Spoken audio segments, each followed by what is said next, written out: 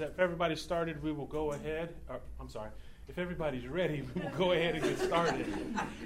So go ahead and get ready. If everybody's started, y'all forgive me. So let's pray. We're going to just seek the Lord's face. We're going to thank Him for a great week and get into the last little bit of the book of Genesis. Father, we thank You for a lovely day, a wonderful day. Lord, we thank You for the opportunity just to gather with Your people. Lord, I'm reminded of the video I saw where these Chinese people were just worshiping and praying over receiving a Bible. Lord, let us have a heart like that. Let us be so expectant of Your word and what it's going to do for us and to us and through us, Lord, that we just cry out to You and just say thank You. You are so merciful and mighty. Lord, we love You, we praise You, we give You the honor for this time, and we ask this in Jesus' name. Amen. Just out of curiosity, who everybody's got a smartphone, or most people have a smartphone or access to a smartphone? iPhone, any kind of phone like that. Does anybody have like a Bible app on it? Does everybody have a Bible app on it? You guys know that you can find like everything on the Bible apps? I'm shocked. I mean, I could do all my studying on my phone. That's good stuff. It's really amazing. I downloaded some stuff on my phone and I was like, good stuff. But we're in chapter 39. We left off last week with Joseph getting ready to have some success down in Egypt after Judah had his sons. Joseph has been taken to Egypt. He's been captured. And then the story sets up. It gives us a little story about Judah.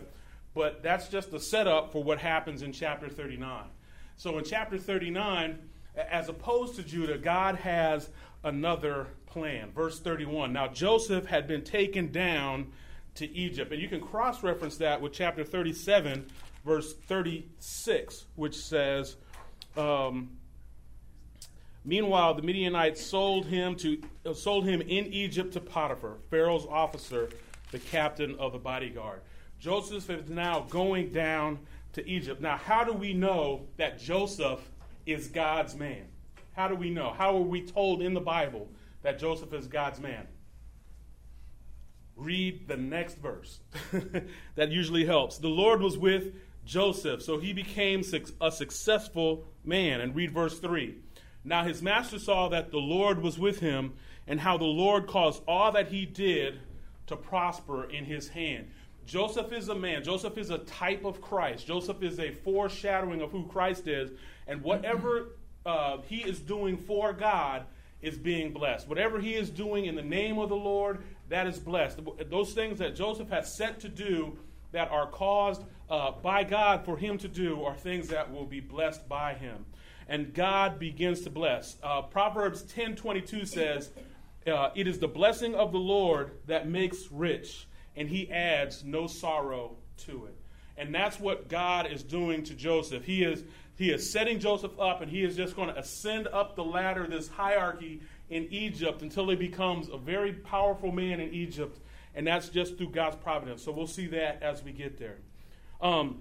When you are God's man, whatever you do for God, it will prosper, even in the face of evil. Let's read verse 6. My Bible has a paragraph division in verse 6. Does everybody's have a paragraph division? In verse 6, it says, now Joseph was handsome in form and appearance, and it came about after these events that his master's wife looked with desire at Joseph, and she said, lie with me. Now, again, that's a euphemism. She's saying, hey, the master's not here because Joseph was so successful. Potiphar didn't need to look after his house. He left it all, and the only thing the Bible says that he was worried about was what he ate. And Joseph is a good, handsome, sturdy, rugged young man. And she sees him, thinks she's got an opportunity because her husband's not there to have sex with him. It says, come lie with me. Now, what should we do in this case? What would any of you guys do? Now, ladies, just switch it to a man. But what would any of us do if we were confronted with just a sin that is that bold in your face? What would anybody do? Give him a try, he said. What would you do? I mean, it seems so simple, but often See, because in this case, we know it's wrong. We know the Bible says flee sexual immorality. We know the Bible says that the marriage bed is honorable. We know that the Bible says all these wonderful things about marriage. But does the Bible say anything about that sin, that little thing that you've rationalized in your mind that's not such a big deal? Because I think about myself. There's a sin that I got that I carry on my waist all the time. You know, you guys see it every Sunday. My weight is just becoming a concern for me. And I think about it as I'm eating, my mind goes through contortions. Do you really need to be eating this, John? Should you be eating this now? Are you really hungry? Are you just eating to stay awake? Are you eating to keep energy? What's the sin that you guys have? And what would stop you from doing what you do? Have you ever thought about that? And it kills me. The little sin that I have, the little, quote unquote, little sin that I have that holds me back from walking in the blessing that God has for me all the time. The little disobediences in my life that keep me from being all that God has called me to be. It's bothersome to me. And I'm glad that it's bothersome to me, because if it wasn't bothersome to me and I wasn't even thinking about it, then I'd be really, really worried. But, well, I guess I wouldn't be worried because I wouldn't be thinking about it. But I'm worried because I can do better for God. And that's what I want all of us to understand. We can see what Joseph did in verses 8 and 9. But he refused and said to his master's wife, "Behold, with me here my master does not concern himself with anything in the house, and he has put all that he owns in my charge. There is no one greater in this house than I, and he has withheld nothing from me except you, because you are his wife. How then could I do this great evil and sin against who? God. Not Potiphar, against God." But the problem is that sin can be persistent. Sin can hound you, dog you, run after you day after day, moment after moment, if you let it. Because what does the Bible say? And she's in verse 10, and she spoke to Joseph day after day. This woman was insistent. And as I was reading the text, that's a little phrase, day after day, your eyes kind of brush over it. They don't really see it. But when I saw that, I was like, wait a minute. This isn't just like a one-time thing. This woman was hounding Joseph week after week, day after day. We don't know the timeline, but she is just intent on lying with Joseph. Sin lied on Joseph, and it will lie on you. Also, in what appears to be Joseph's destruction and what appears to be your destruction. Look at verse 12. She caught him by his garment and said again, "Lie with me." And he left his garment in her hand, and he fled, and he went outside. Joseph is intent on not getting caught in this sin. But Potiphar's wife, and notice that they don't even name her in the scripture, she is intent on catching him. But what is the result? What is the result? Skip down to verse 19. Now when his master heard, she tells this story. He came in and tried to lie with me, and she tells it to her servants, and now she's telling it to her husband. When the master heard the words of his wife, which he spoke to him, saying, this is what your slave did to me, his anger burned. Sin will lie on you guys. Sin will set you up and put you in a position where you might be doing the right thing for the right reasons, but somebody on your job, on the street corner, at school, is going to put you in a position where they don't like you, they don't want you, and they just lie on you. Has anybody had an experience? I had an experience like that when I was in college. I had a professor who didn't like me. I was up for a scholarship, and I think my GPA was 0.02 beneath it, and I had the opportunity to bring it up. But he just kept harping on that 0.02. His GPA is not standard. It's not what it's supposed to be. And I just couldn't believe it. Now, I got the scholarship, praise God. Then I lost it. But that's a whole other story. But, I mean, have you guys ever had any experience like that where somebody's just lying on you? Anybody? Well, I'm glad all of you guys have had perfect lives. Yeah. Could you share? Yeah, similar thing. I mean, I had a boss at work, for years that just didn't like me, and that's right. He was very unfair. Exactly what it says in 1 Peter 3, talking about evil masters, and stuff. And it just took a lot of perseverance. severely. It severely can. And what you'll find is, but even at your lowest point, God is still the one that's in control of what's going to happen to you. Let's look at verse 21. It says, "But the Lord was with Joseph and extended kindness to him and gave him favor in the sight of the chief jailer." Let's skip down to verse 23. "The chief jailer did not supervise anything under Joseph's charge because the Lord was with him, and whatever he did, the Lord made to prosper." I would love for that to be said about me. Amen. You know, I would love to have somebody to just look at me, look at my life, and say, "The Lord is with John." I mean, that should be something that we're all striving for. We've got to be in a position where we are so open to what God has us to do, what God calls us to do, what God is asking us to do, that when we just respond, when the Lord calls, we respond and go to it, and we just say, hey, whatever God's calling us, that the Lord is with him. That would be a great place to be. So here's the question. Will you commit to fleeing the sin that you now fall under? Do you does that have, will you commit to just saying in your mind, whatever that sin is, whatever it is, the one spoken and the one's unspoken, will you commit to fleeing it? Will you commit to just not putting yourself in that position where whatever that sin is, whatever that situation is, I'll give one for the guys. Guys, you ever been walking through the convenience store and you see that magazine rack that's got those magazines on it? Y'all know what the magazines I'm talking about?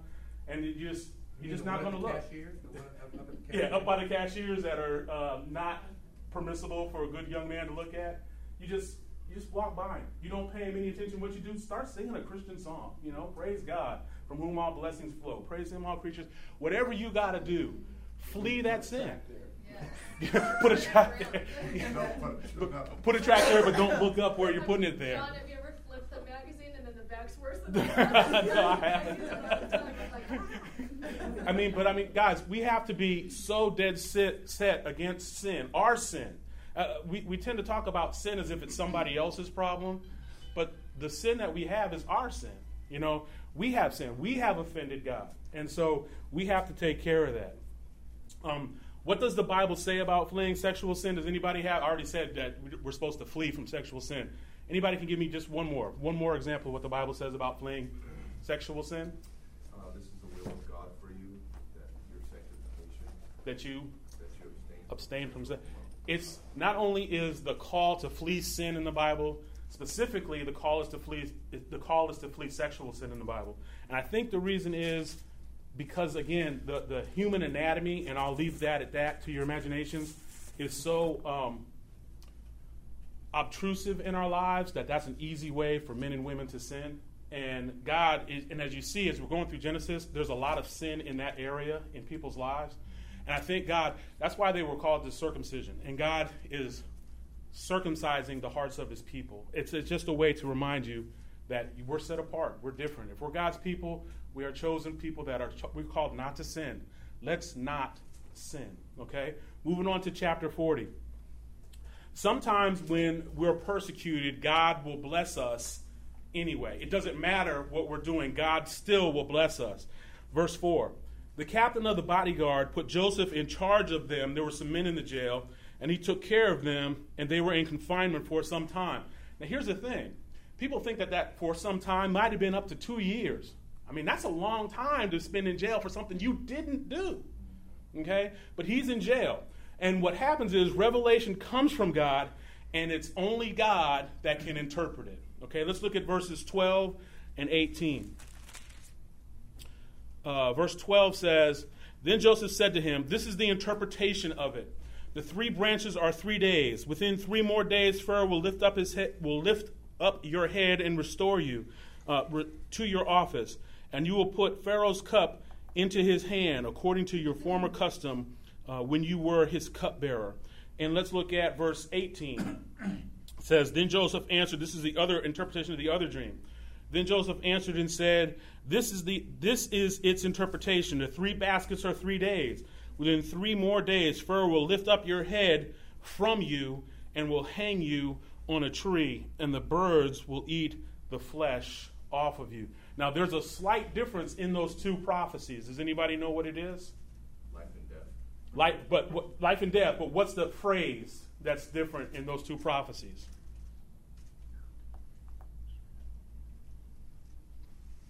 One of them says, the second one says that he will lift his head up from you. It's not just going to lift your head. That was told to the first man. That's a statement that he's going to be returned to his position. You're going to be returned as his cupbearer. But the baker, his head is going to be lifted up from himself. He's going to be beheaded. He's going to be killed. And even when you prove that God is with you, you might still be in trouble. Verse 21. He restored the chief cupbearer to his office, and he put the cup into Pharaoh's hand. But he hanged the chief baker, just as Joseph had interpreted to them. Yet, the chief cupbearer did not remember Joseph, but forgot him. Joseph had done this marvelous thing for the king. He told him, hey, to these two gentlemen, he told them, this is what's going to happen. But he told one of them, don't forget me when you stand in front of the king. And the man forgot him. You know, that's a problem that's going to happen time after time after time in Joseph's life. But again, if we're reading this as a person, as we're reading this in time, if we're reading it in time with Joseph, we don't understand why these things keep happening to him. But as we read this as a Christian and we look back, we can see. And I'm beginning to, as I'm looking at this and looking at this and looking at this, when Joseph said, you meant this for evil, but God meant it for good, I wasn't going to give this away. I'm honestly beginning to believe that that's like the verse for the whole book. That's the verse for the whole book. Whatever, it doesn't matter. Man sinned at the beginning. People are sinning in the days of Noah. The mess up that Abraham makes, the mess up that Isaac makes, the mess up that Jacob makes. Whatever happens, whatever we meant for bad, God flips it around and makes it for something good. Joseph was proven to the people around him, though, that he hears from God, and that slowly brings him to the attention of Pharaoh. And in all of that, and everything that happened, Joseph did not complain. Let's look at verse 1 of chapter 41. Now it happened at the end of 2 full years that Pharaoh had a dream, and behold, he was standing by the Nile. So he has already interpreted the 2 dreams from the cupbearer and the baker. But now Pharaoh has a dream. And when the time is right, God shows up. Sometimes God will show up in the most unusual of places, not when we least expect him to show up. And God has a habit of doing that. And I think, personally, I say praise God, because if he didn't, there would be times that I would not be here. I'd be in jail somewhere.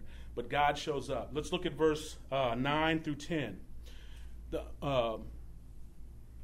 Then the chief cupbearer spoke to the Pharaoh, saying, I would make mention today of my own offenses. Pharaoh was furious with his servants, and he put me in consignment in the house of the captain of the bodyguard, both me and the chief baker. And verse 12 through 13. Now a Hebrew youth was with us there, a servant of the captain of the bodyguard, and we related them to him, those dreams, and he interpreted our dreams for us. To each one he interpreted according to our dream. And just as he had interpreted for us, so it happened. He restored me to my office, but he hanged him. So God has shown up. And we have to give God the glory for your life and the gift that he gives you. There are things that are going to happen that we don't understand. But God is in control. And if we're reading Genesis and we understand the story as we're reading it, we know that whatever takes place, God's sovereign. Yes, sir? He's still considered a youth at this point by these people. Yeah. He's around his mid-20s or so. And it's weird that... I thought that was interesting. Yeah, it's kind of weird when it says in the New Testament about an elder. The whole thing is like you're up to like 60 years old before you're considered an elder. So that's kind of weird to me. You know, I'm 45 now, and I like to be considered an elder because I'm a little older now, so I can be considered an elder. Not enough gray. But I don't have enough gray, you know. And it's still weird when people calling me sir, but that's a whole other story.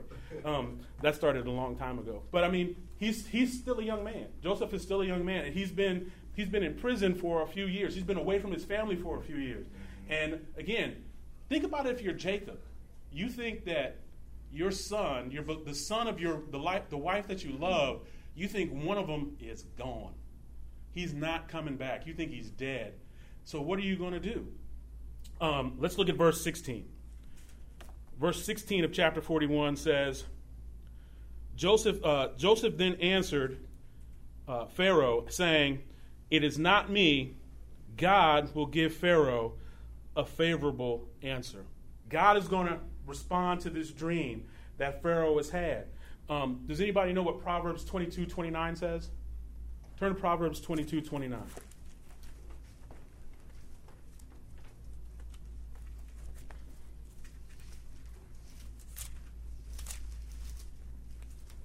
Proverbs 22:29. It says, "Do you see a man skilled in his work? He will stand before kings. He will not stand before obscure men." Joseph was good at what he did. He was interpreting these dreams and nobody else could. And God was putting him in places where he was his name was being made to shine. And as he started off as a slave, he gets moved up to the captain of Potiphar's house. And now we're going to see that Joseph gets moved up to be important even in Pharaoh's house.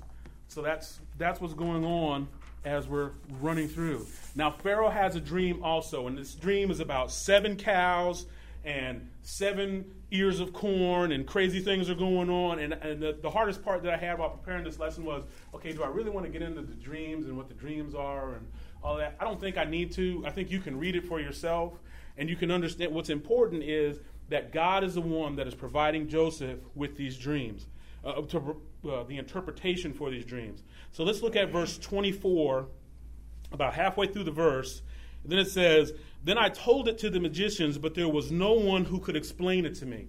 Pharaoh said, I told these diviners, these diviners, these men who practiced magic and had all these sayings, and I wanted them to tell me, but nobody could do it. Why? Because only God can interpret dreams.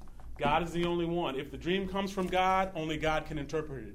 If you're a man that's speaking for God, only God truly understands what you're saying. There are some things that Pastor Emilio says, and I don't have a clue, but God knows what he's saying. I was waiting to see how long y'all took to get that. But understand what I'm saying. When you're a man and you're speaking for God, if we were there on the day of Pentecost and Peter started preaching and we heard his preaching, there were some things that we might not have understood. Okay? We might not have understood all that he had said, but God knows. You know, whatever a person is saying for God, God knows what they mean and what they're saying because he's the one that's doing it. He's speaking through them. Now, even though we've got this thing then that the magicians didn't know, verse 25, now Joseph said to Pharaoh, Pharaoh's dreams are one and the same. God has told to Pharaoh what he is about to do. God told, in his dream, God had let Pharaoh know what was going to come to pass. God was the one who was still in control. Again, God does it. God did it. God is not going to let the blessing, the promise to Abraham fail. It's not going to happen. It doesn't make any sense to me that why is this story veering off on this guy who gets taken away from his family? Why aren't we focusing on Jacob and the other brothers and little Benjamin and what's going on there? No, it seems like we've gone to this left turn and now we're following this man who's in Egypt, but there's a reason that we're following this man who is in Egypt. Turn to Psalm 119. That's, I think, kind of important. Psalm 119, verse 46.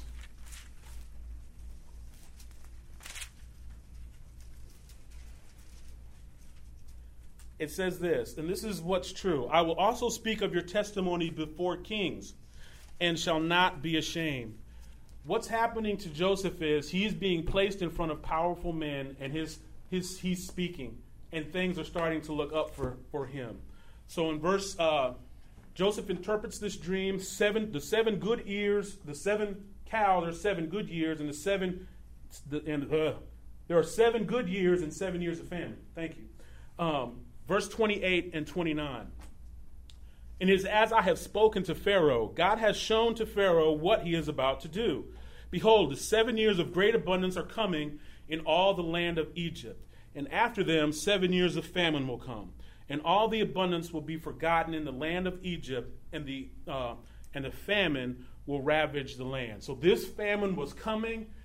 God had said it. Now understand, these are Egyptians who don't worship the true God. But God has said it through this man, and Pharaoh listens. Joseph tells Pharaoh this plan, and Pharaoh appoints Joseph as his second. Now, what Moses had said, Moses gives us this little comment in verse 37. Now, the proposal seemed good to Pharaoh and all of his servants. He gives us that little comment to let us know that, hey, we might not know who this God of yours is, but we're going to listen to you because of the track record that you've had. And that's who we want to be. And so does the Holy Spirit live in all believers, even in the Old Testament? That's the question. Absolutely. Absolutely. Anybody else? It's kind of hard to disagree with Pastor. Does anybody want to raise their hand and disagree with Pastor? No, nobody wants to do. Read verse 38. I'm not sure. You're No, not- to be honest, I don't see clarity in the scriptures. You don't see clarity. Let's look at verse 38. This is not a definitive verse, but it's just something interesting to think about. Then Pharaoh said to his servants, can we find a man like this in whom is a divine spirit? They knew that there was something about Joseph. Something. They couldn't put their finger on it. They can't. What is it about this guy? We don't know how he's doing all of this. But what I'm saying is, yes, it was the spirit that was doing this with Joseph. Yes, sir. Well, I feel the need to kind of justify myself a little bit.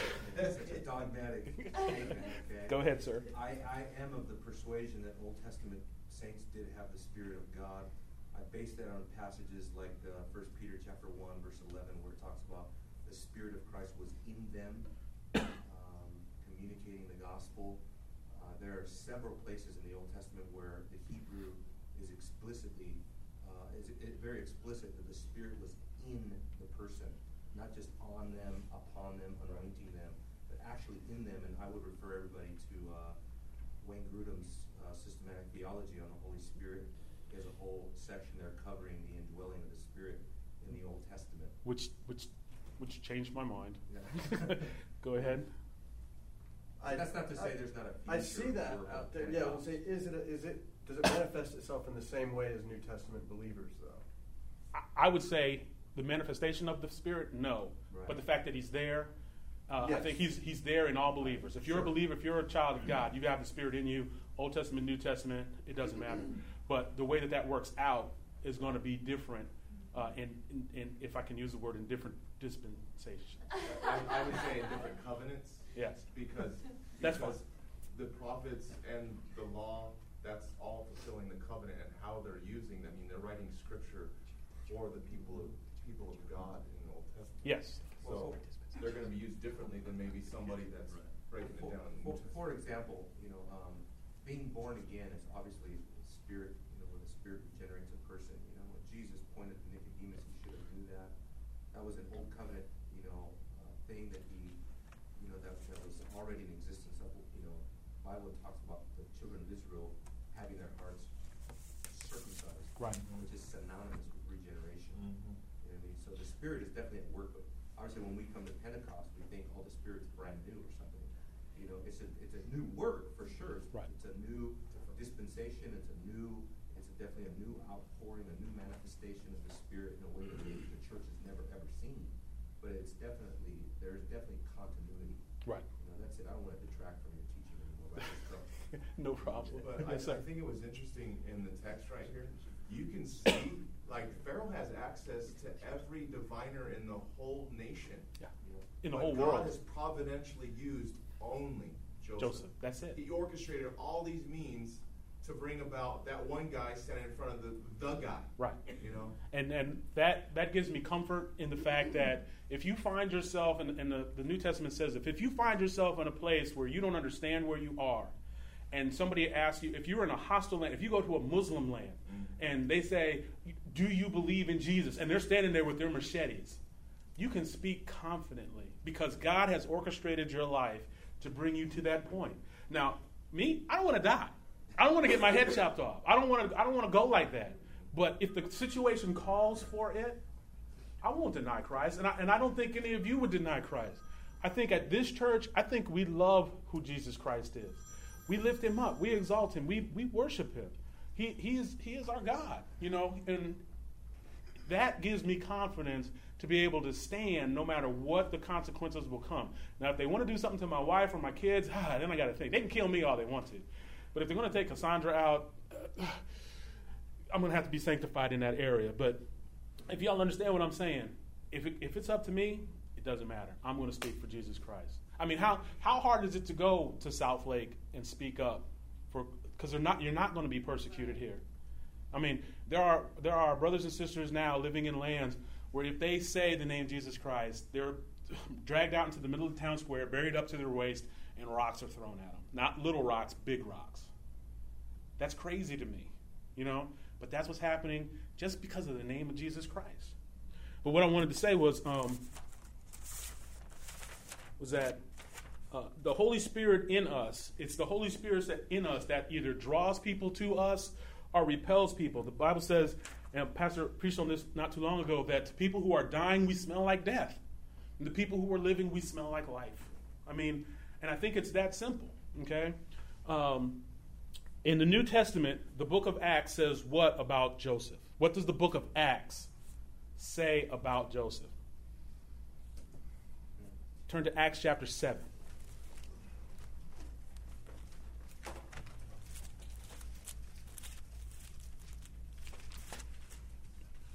That's what I love about this church. You tell them people turning, you hear pages turning. Acts chapter 7, verses 9 through 11. The patriarchs became jealous of Joseph and sold him to Egypt, yet God was with him and rescued him from all his affliction and granted him favor and wisdom in the sight of Pharaoh, king of Egypt, and made him a governor over Egypt and all his household. That's what the New Testament tells us about Joseph. Now, it goes on and gives a little bit more, and we won't read that because that'll give away the rest of my story today. But, I mean, you understand, Joseph is pulled up for us as an example, as somebody to model our life after. And not that we follow his life point for point, but it's his integrity that we want to have. This man was just standing for God no matter what was in his way. Let's look at verse 41. Verse 41 says, or verse 38. Then Pharaoh said to his servants, "Can we find a man like this in whom is a divine spirit?" Verse 41. Pharaoh said to Joseph, "See, I have set you over all of the land of Egypt." He was put in charge of all of Egypt. He was the highest ranking man except for Pharaoh himself. He has gone from a dungeon to a palace. This is marvelous. We can't even understand this. And Joseph, we find in this next little section that Joseph had sons that are going to carry on the promise. In verses 50 and through 52. Now, before the year of famine came, 2 sons were born to Joseph, whom Asenath, the daughter of Potiphar, priest of On, bore to him. Joseph named the firstborn Manasseh, for he said, "God has made me forget all my trouble and all my father's household."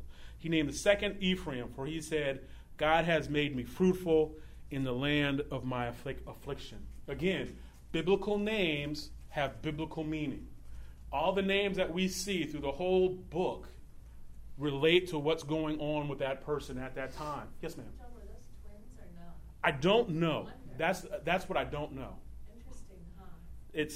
It would. It says firstborn, and then and usually it will mention. It will say something, and you have so many twins in the story. Right. I mean, you got twin, and then you're like, well, does he have twin? I don't know. That was a question that I thought of. I'm not sure. Yeah. I'm not sure. Now, what God is going to do is he is going to prepare Joseph's family to move to Egypt. And he's going to send Jacob. Jacob is going to send his sons to Egypt. Chapter 42. I will leave this up to you guys. We can do chapter 42 today, or we can do it next week. I have to practice the songs. It's up to you guys. I can either run through it, or we can do it. Mike, or John, go ahead and go. We checked the mics. You're fine. Okay. You want me to keep going? They'll adjust you as you get up there, so you Great. have plenty of time. Okay. Chapter 42, verse 1. Now Jacob saw that there was grain in Egypt. And I pointed this out to my wife, and I love this. If you guys ever watched any of those old sitcoms like Sanford and Son and any of those old black comedies from the 70s, they would talk a certain way. And I love what Jacob says. Now, Jacob saw that there was grain in Egypt, and Jacob said to his sons, "Why are you staring at one another?" Jacob's like, "Why are y'all just sitting around there just looking at one another? Get up, go get some grain." And verse 4, "But Jacob did not send Joseph's brother Benjamin with his brothers, for he said, 'I am afraid that harm may befall him.'" He was afraid that his youngest son was going to be taken. His second youngest son, he thinks is gone. But his baby boy, he's not going to let anything happen to him. You know, I was just, as I said that, I looked at Jessica. She's got a baby boy. You know, you're not going to let anything happen to that little boy. You know, you're going to fight for his life like a lioness. And Jacob is like, no, nothing's going to happen to my son. He didn't trust God for Benjamin's life. He was trusting in himself. But he still loves Rachel, and he loves this son more than the rest. Joseph hides himself, and he tests his brothers, and he sent them back to their father. Let's look at verses 6, verses 8, and verses 18 in chapter 42.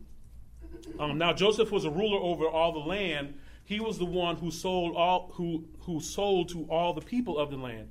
And Joseph's brothers came and bowed down low to him with their faces to the ground. Now stop right there. I remember something that this guy said about that happening to him. Remember when he said, "You're going to bow down to me"? Remember the dream that Joseph had? This is a fulfillment. And they didn't remember. Verse 8. "But Joseph had recognized his brothers, although they did not recognize him." And let's go to verse 18. Now, I just find it funny that in Genesis we have all these references to 3 days, and on the third day. That's just kind of coincidental to me, but I need to study that more, but I just find it funny. But Joseph said to them on the third day, "Do this and live, for I fear God." Now, Joseph, I think at that point, he's using the word Elohim. He's not using the word Yahweh, which was a covenantal name given to the people. He's using the name Elohim, kind of capitulating to the language of the people there. Whenever he's talking to an Egyptian, he uses Elohim, and he doesn't use Yahweh. But I think he's doing that to his brothers because he doesn't really want them to know quite yet who he is. Did you have a question, Josh? Well, would you say this stuff is happening around the same time, or I missed that? As what? As at the end of 41 there, when he started having his sons, started to then make that transition, or is there? Yeah, I think it's around the same time because verse 42 or chapter 42 starts out now. Okay. It's just like I just thought it was interesting. Like he names his sons with almost like a prophetic meaning of some sorts, and then God starts doing this with his family. Yeah. Because like I've healed you, you've learned to be content with the situation, and now I'm going to bring it all back.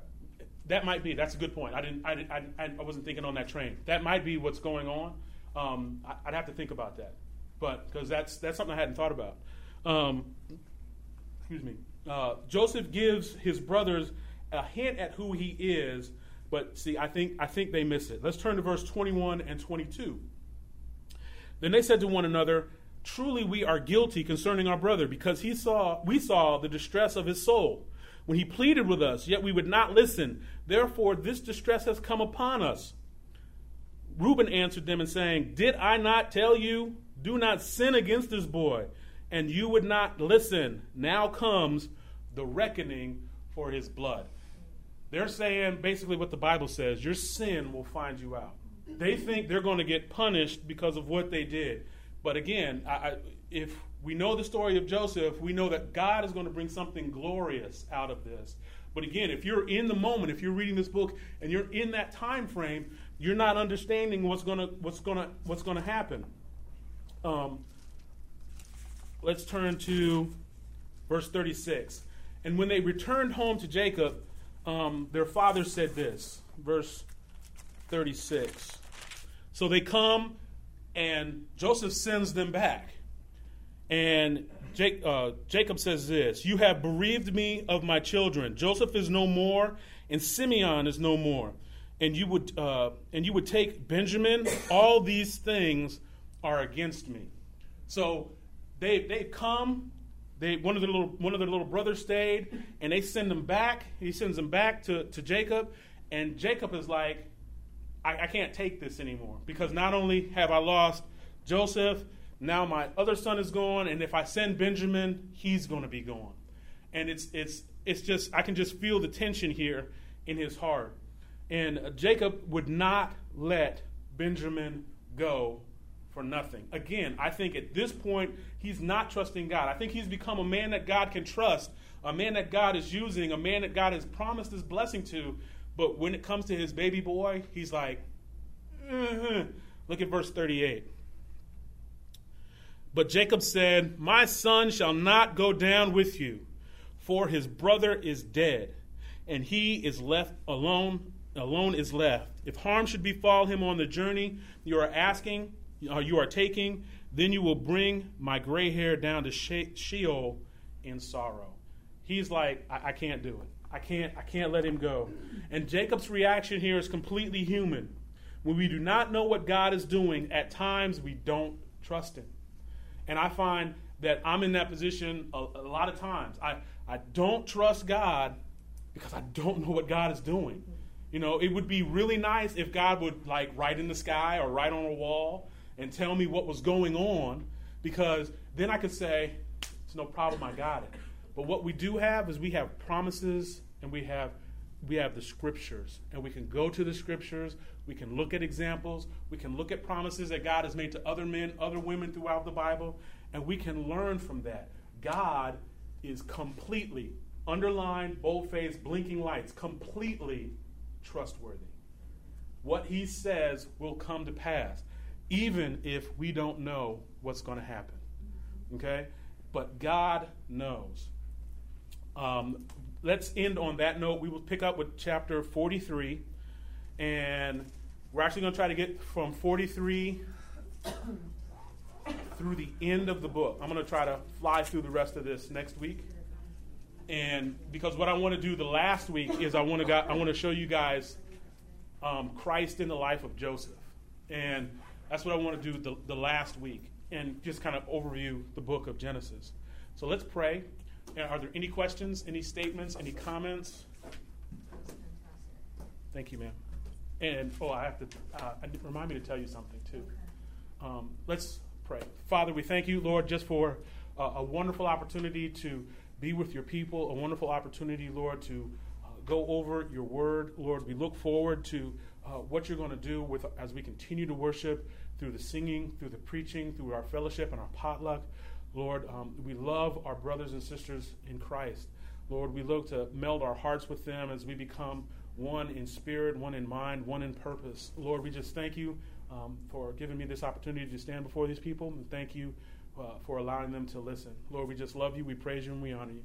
We ask that you would bless all of this in Christ Jesus' name. And all God's people said, Amen.